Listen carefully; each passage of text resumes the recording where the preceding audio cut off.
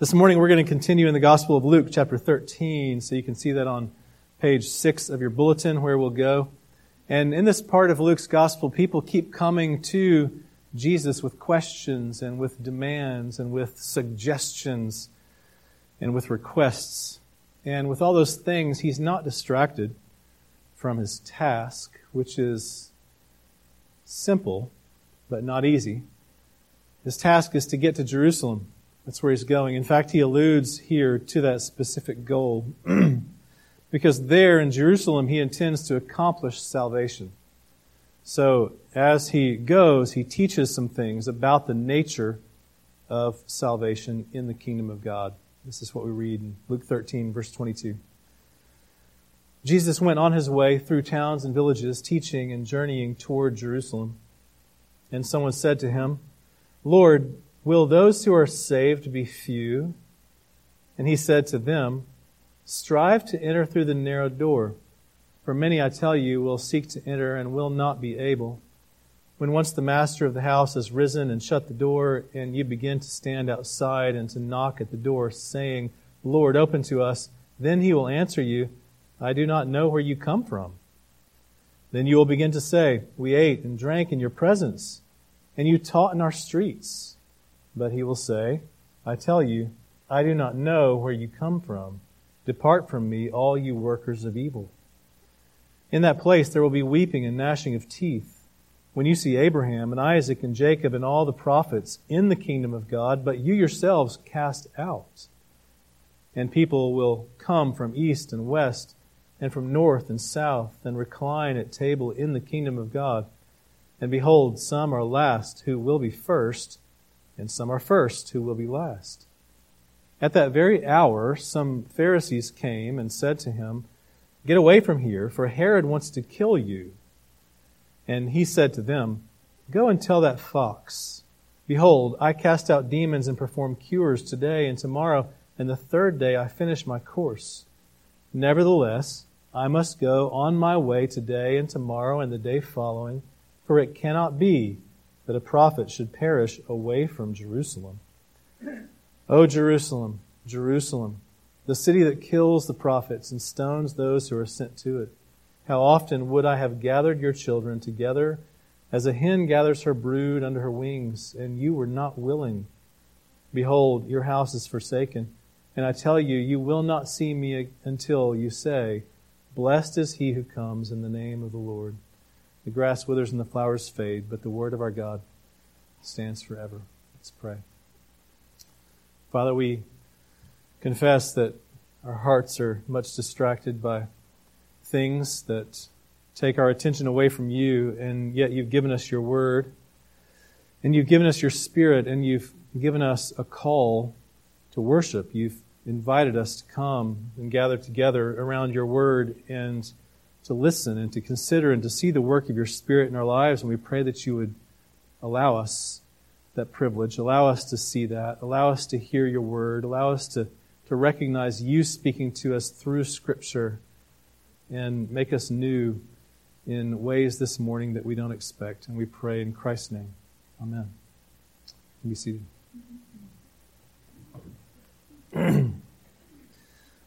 It was many months ago, really, but only a few chapters ago, that we were in Luke chapter 9 in this gospel. And if you can think back to, I think it was last spring, actually, when we were there, many sermonic rabbit trails since then. But back in Luke chapter 9, we read how Luke explained very intentionally that as the time approached for him to be taken up to heaven, Jesus resolutely set out for Jerusalem. He set his face for Jerusalem. And so the way Luke has arranged his gospel account, chapter 9 through chapter 18 or 19 or so, is Luke's travel narrative.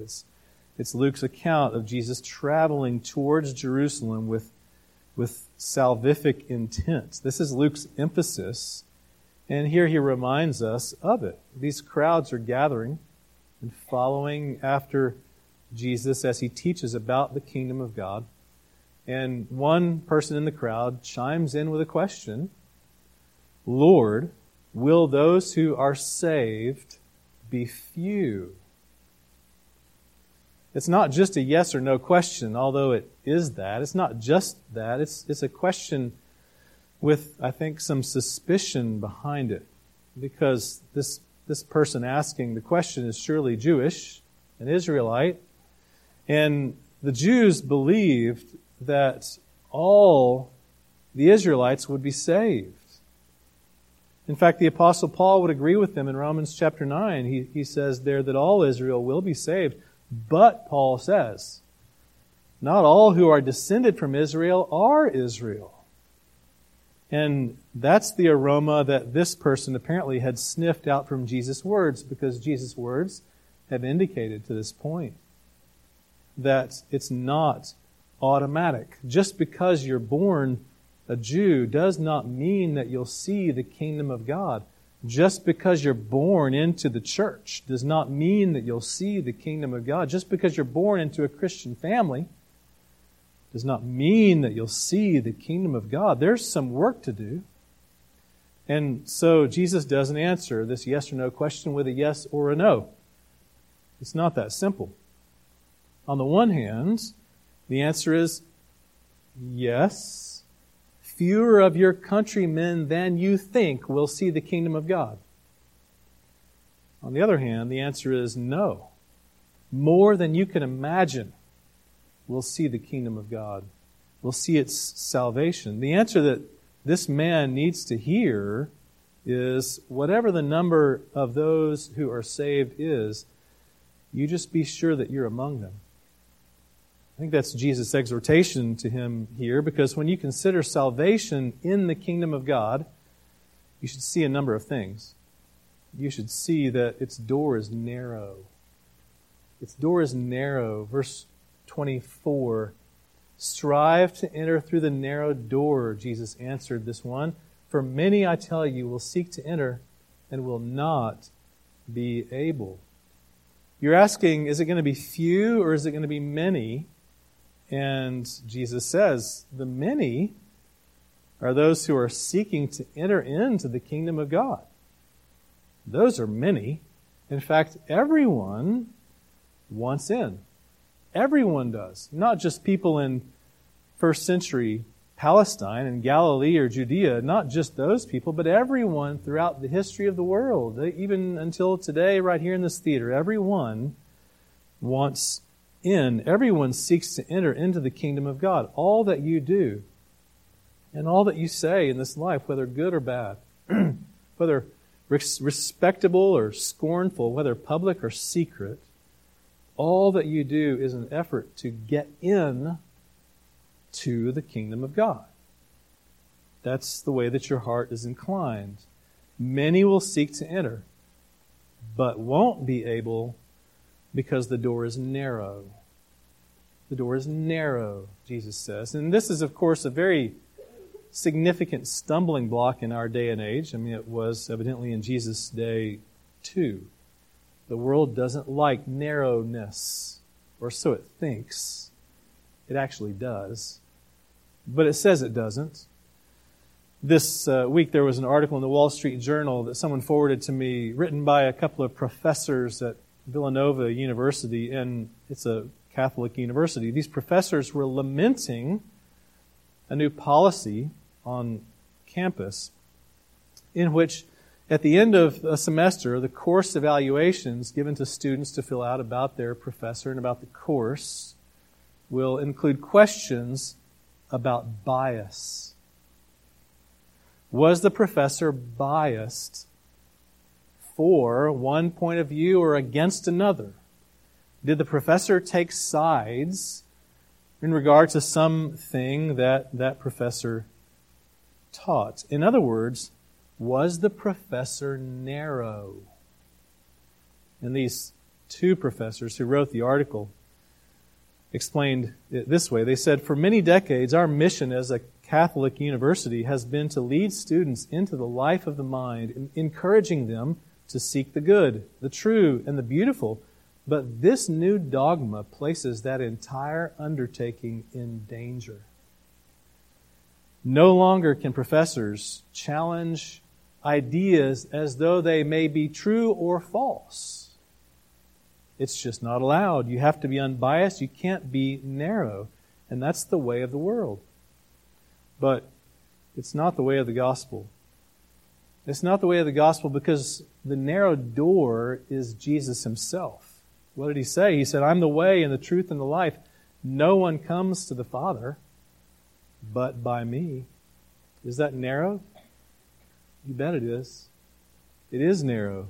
It's completely narrow, and you can't escape that. I mean, the world suggests that God must be inclusive. If there is a God out there, that God must be inclusive of whatever people may or may not believe about life and reality. But what people don't realize in saying that is that's a very particular view of God.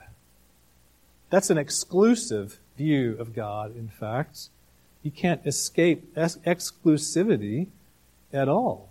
It's a very particular view of mankind as well, because many presume to enter into the kingdom of God on their own terms, according to their own self-definitions, according to their own presumptions.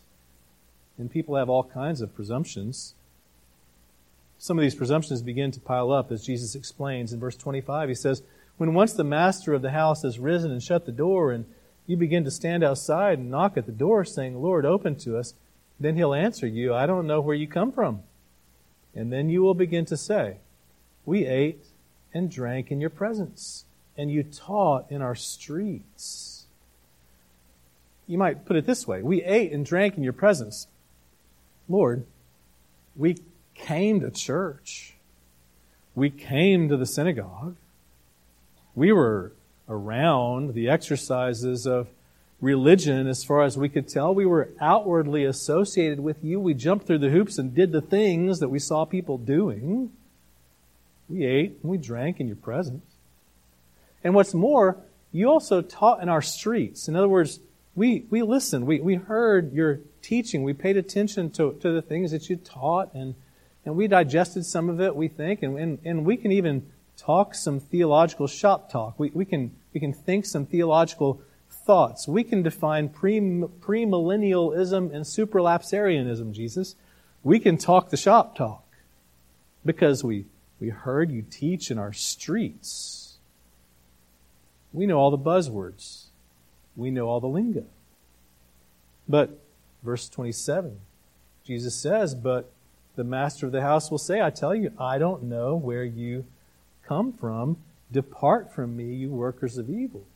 And then there's one more presumption that he points out to them. Verse 28, in that place there will be weeping and gnashing of teeth, when you see Abraham and Isaac and Jacob and all the prophets in the kingdom of God, but yourselves cast out. That's not, I think, just a description of hell. The weeping is sorrow and grief and regret, and the gnashing of teeth is anger. And those are the responses that these people have because of their presumption. What are they angry about? Well, there they see Abraham and Isaac and Jacob and the prophets in the kingdom of God, and they're out. And that's not fair. Because those were our guys, Abraham, Isaac, and Jacob, and the prophets. Those were our guys, Jesus. We associated with them. We associated with the right people. So don't tell us that we're out. The presumption is that we knew all about God. And wasn't that enough? No. Because knowledge about God is never enough. As you read the Scriptures and recognize the gospel, knowledge about God is never enough. When Jesus went to answer the question initially, what did he say? Where did he begin? In verse 24, he said, strive to enter through the narrow door. Strive. The word strive is the word from which we get our word agonize. Agonize. Make great effort. Strive to enter through the narrow door. There's some work to do for you. You can't just presume upon these various things. Paul wrote to the Philippians the same sort of thing when he wrote, work out your salvation with fear and with trembling. And I think Jesus and Paul, in saying these things, neither one of them means that you'll gain your salvation by your good works. We know that from Scripture. We know that's true. Paul wrote to the Ephesians, it's by grace that you are saved through faith, not by works, so that no one can boast. And Paul goes on there to explain to them that you were not saved by good works, you were saved for good works. God established good works for you to do from all eternity, but those, they come after salvation comes. But strive and continue with Christ and demonstrate the fruit of the Spirit in your life. Demonstrates that not you know God, but that God knows you. Demonstrate those things by striving. So the door is narrow in scope. And that scope is Jesus. The door is Jesus Himself. But it's also narrow in opportunity. Verse 25, Jesus goes on to say, when once the master of the house has risen and shut the door. The assumption is the door is going to be shut, right? Obviously, at some point the door is going to be shut. It won't be open forever. So don't presume that it will. Some of you have read C.S. Lewis' book, The Screwtape Letters. It's a great and interesting, fascinating writing about the perspective of demons as they try to combat the coming of the kingdom of God. And at one point, some apprentice demons are being tested for their savvy, and they're asked this question, how will you go about keeping people out of the kingdom of God? And one demon answers that question saying, I'll just tell people there is no heaven. And the superior demon answers and critiques him, and he says, that will never work, because people know there's a heaven. In their heart of hearts, they know there's something better than what they have, and they know there's a heaven. That'll never work. So the second demon comes and says, well, then I'll just tell people there's no hell. There's no such thing as eternal damnation. There's no such thing as eternal punishment. There is no hell. And the superior demon says, no, that won't work either, because they know in their heart of hearts there is such a thing as hell. That will never work. And so the third demon, the savvy one, comes and he says, I'll just tell people there's no hurry. There's no hurry. And the superior demon says, that will work. If people think there's no hurry, they can take their time all they want. There's no rush. There's no concern at all. I'll just wait until the end of my days and then I'll make things right. There's no hurry at all. That will work, the demon says. The door will shut at some point. Don't be presumptuous.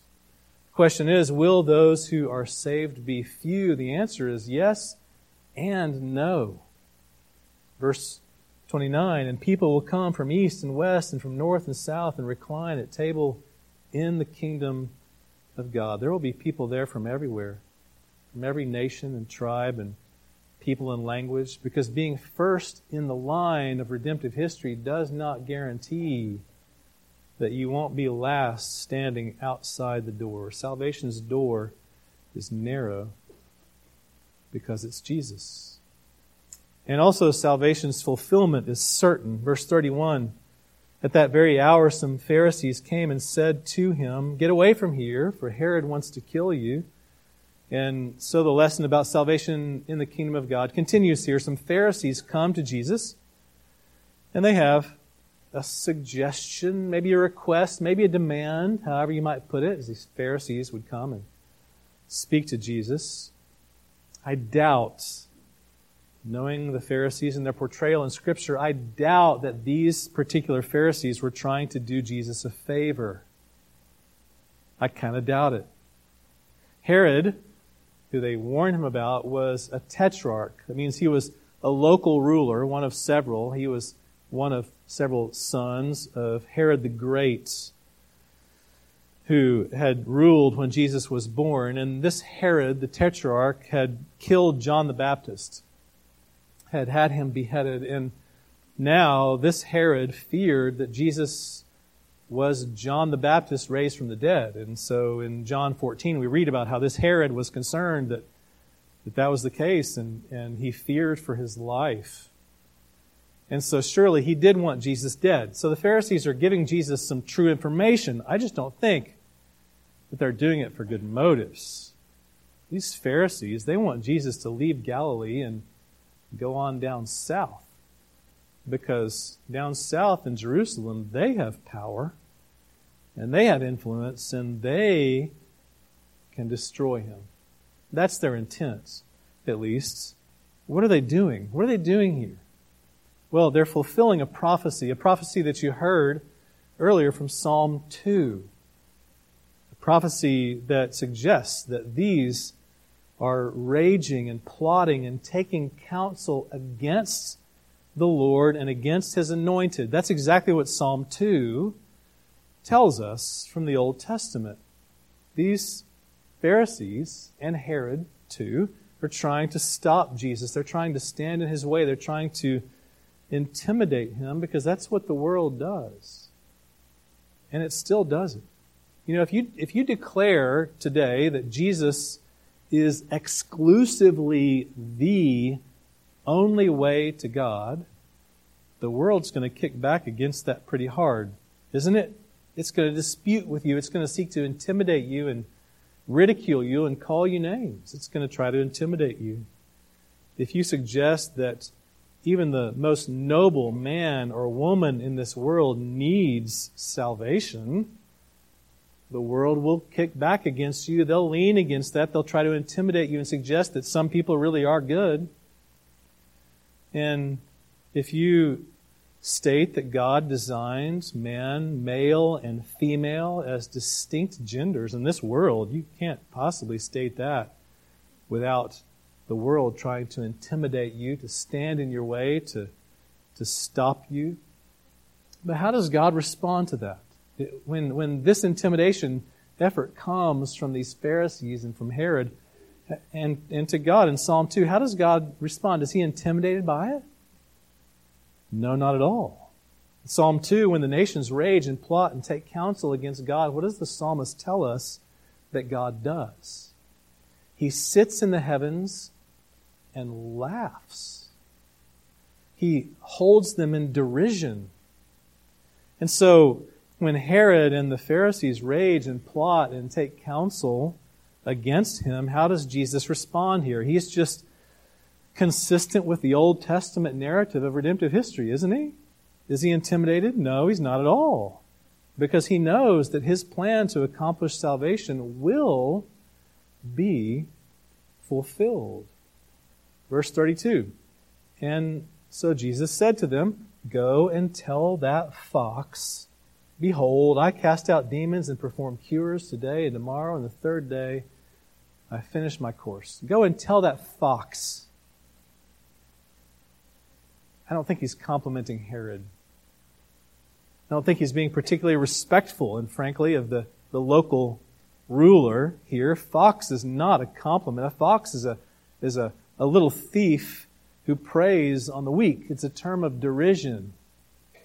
It's mockery and laughter at Herod. Whatever Herod, that fox, wants to do, let him do it. This is basically what Jesus is saying here. And likewise, whatever you Pharisees want to do, go ahead and do it. I don't care. Go ahead and do it, He suggests to them. I'm going to do my work today and tomorrow, and then I'm going to finish my course. I'm not worried about you. But we sometimes worry, don't we? I mean, we worry and stress and strain about all the wrong around us, and we take upon our own shoulders the weight of everything being made right. Sometimes we do that. We all have a great temptation to take on a Messiah complex. Maybe you've felt that in yourself before. We assume that if I don't do it right, then it's not going to get done right. The world's going to go to hell in a handbasket, as we say, and I'm the Messiah. We wouldn't say that, but we think it and we act like it. I'm the one that needs to do it, and we take all that weight upon our own shoulders, and we stress and we strain. But the question is, do we really think that the evils of this world can stop the fulfillment of salvation in the kingdom of God? It can't. Diocletian was the emperor of the Roman Empire in the 3rd century AD, and he carried out a very heavy persecution against the Christians in his days in power. And he thought that he had eradicated the church. I guess the church went underground, and he thought that he had eradicated the church, and he had a coin minted that declared the Christian religion is destroyed, and the worship of the Roman gods is restored. He minted a coin that declared that. And then when Diocletian died, there were more Christians in the Roman Empire than there were when he started. He's not the last one to experience that. Of course, in China, Mao Zedong tried as he could to persecute and eliminate the church from China. And there are more Christians in China now than perhaps any other country on the face of the earth. And in Cambodia, Pol Pot, around the same time, decades ago, tried as he would to eliminate all of his enemies, including Christians and the church in Cambodia. And in the end, God laughs because the church continues to grow, even under the threat and pressure of persecution. Those people should have listened to the words of Theodore Beza, who was one of the reformers in the times of the Reformation, a French reformer. Theodore Beza wrote these words in a letter to a politician. He wrote, "It is the lot of the Church of God to endure blows and not to strike them. But the Church of God is an anvil that remains, and the hammers are all worn out." I don't know if any of you are metal workers, but if you ever worked on an anvil with some metal, you know what an anvil is all about. The hammer bangs on that anvil to shape and bend and change the metal, and the anvil just stays while the hammers go out to the trash pit because the hammers wear out on the anvil. Beza says the church is the anvil, and the world is the hammer, and the world wears out. Jesus says, the world, take your best shot. But as for me, I must go on my way today and tomorrow and the day after, for it cannot be that a prophet should perish away from Jerusalem. He's sort of speaking tongue-in-cheek here. It's a bit ironic here. There's some sarcasm, I think, what he's saying here, that a prophet can't possibly perish away from Jerusalem. He's simply saying, I'm going to the cross. I'm on my way to the cross. He has confidence in the sovereign power of God. After all, God had said, "As for me, I have set my king on Zion, my holy hill. I will make the nations his heritage, the ends of the earth his possession. From east and west and from north and south they will come and recline at the table in the kingdom of God, because the fulfillment of salvation in the kingdom of God is certain." And that means that its neglect is tragic. Verse 34, Jesus turns his attention to the tenderness of his heart and his concern for his people. "O Jerusalem, Jerusalem, the city that kills the prophets and stones those who are sent to it. How often would I have gathered your children together as a hen gathers her brood under her wings, and you were not willing." Herod was a fox, a little fox who preys on the weak.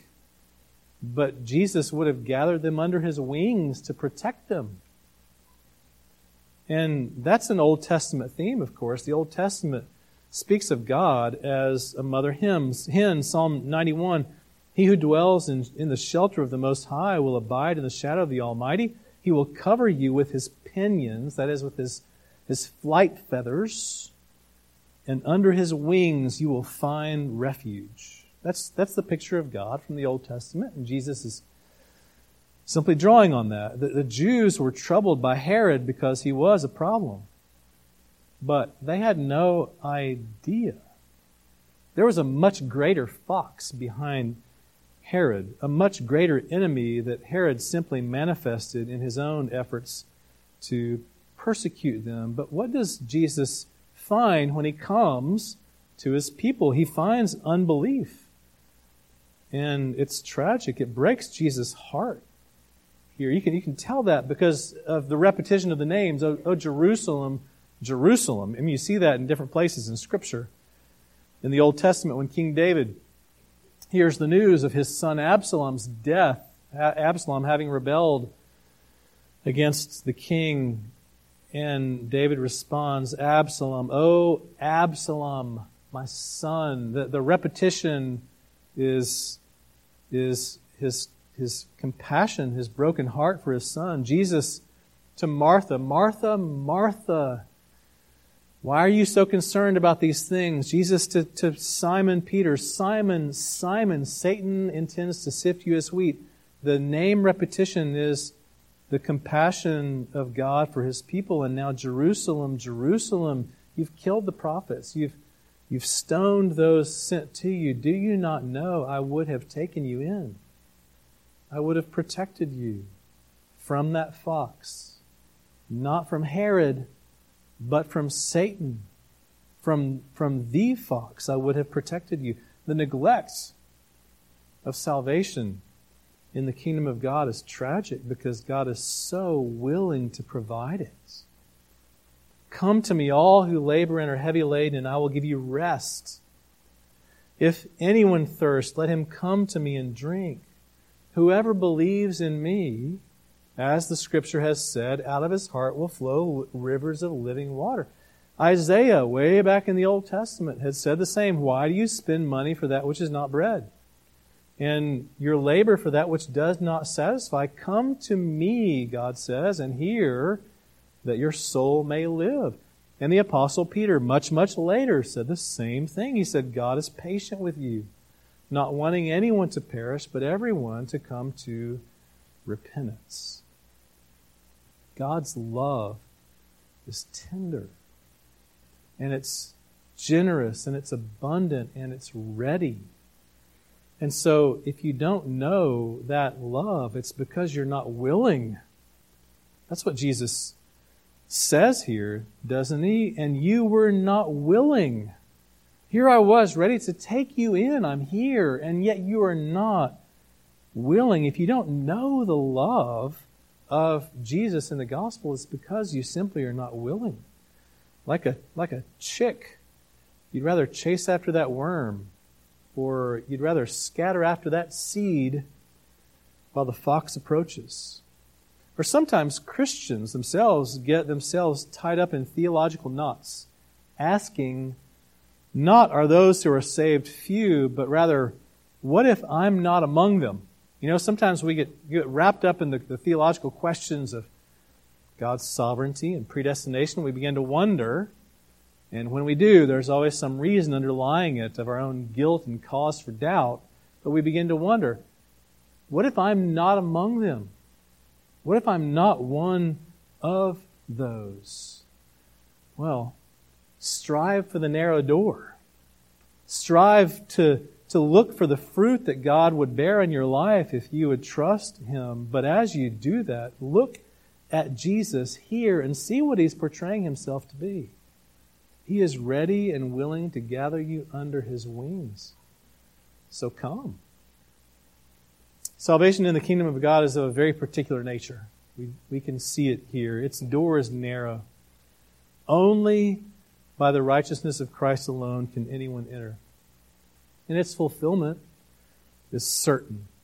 God is sovereign over His plan. No scheming of this world can stand in His way. And therefore, to neglect it, to neglect salvation in the kingdom of God is tragic. It's just tragic. Because the love of the Father is abundant.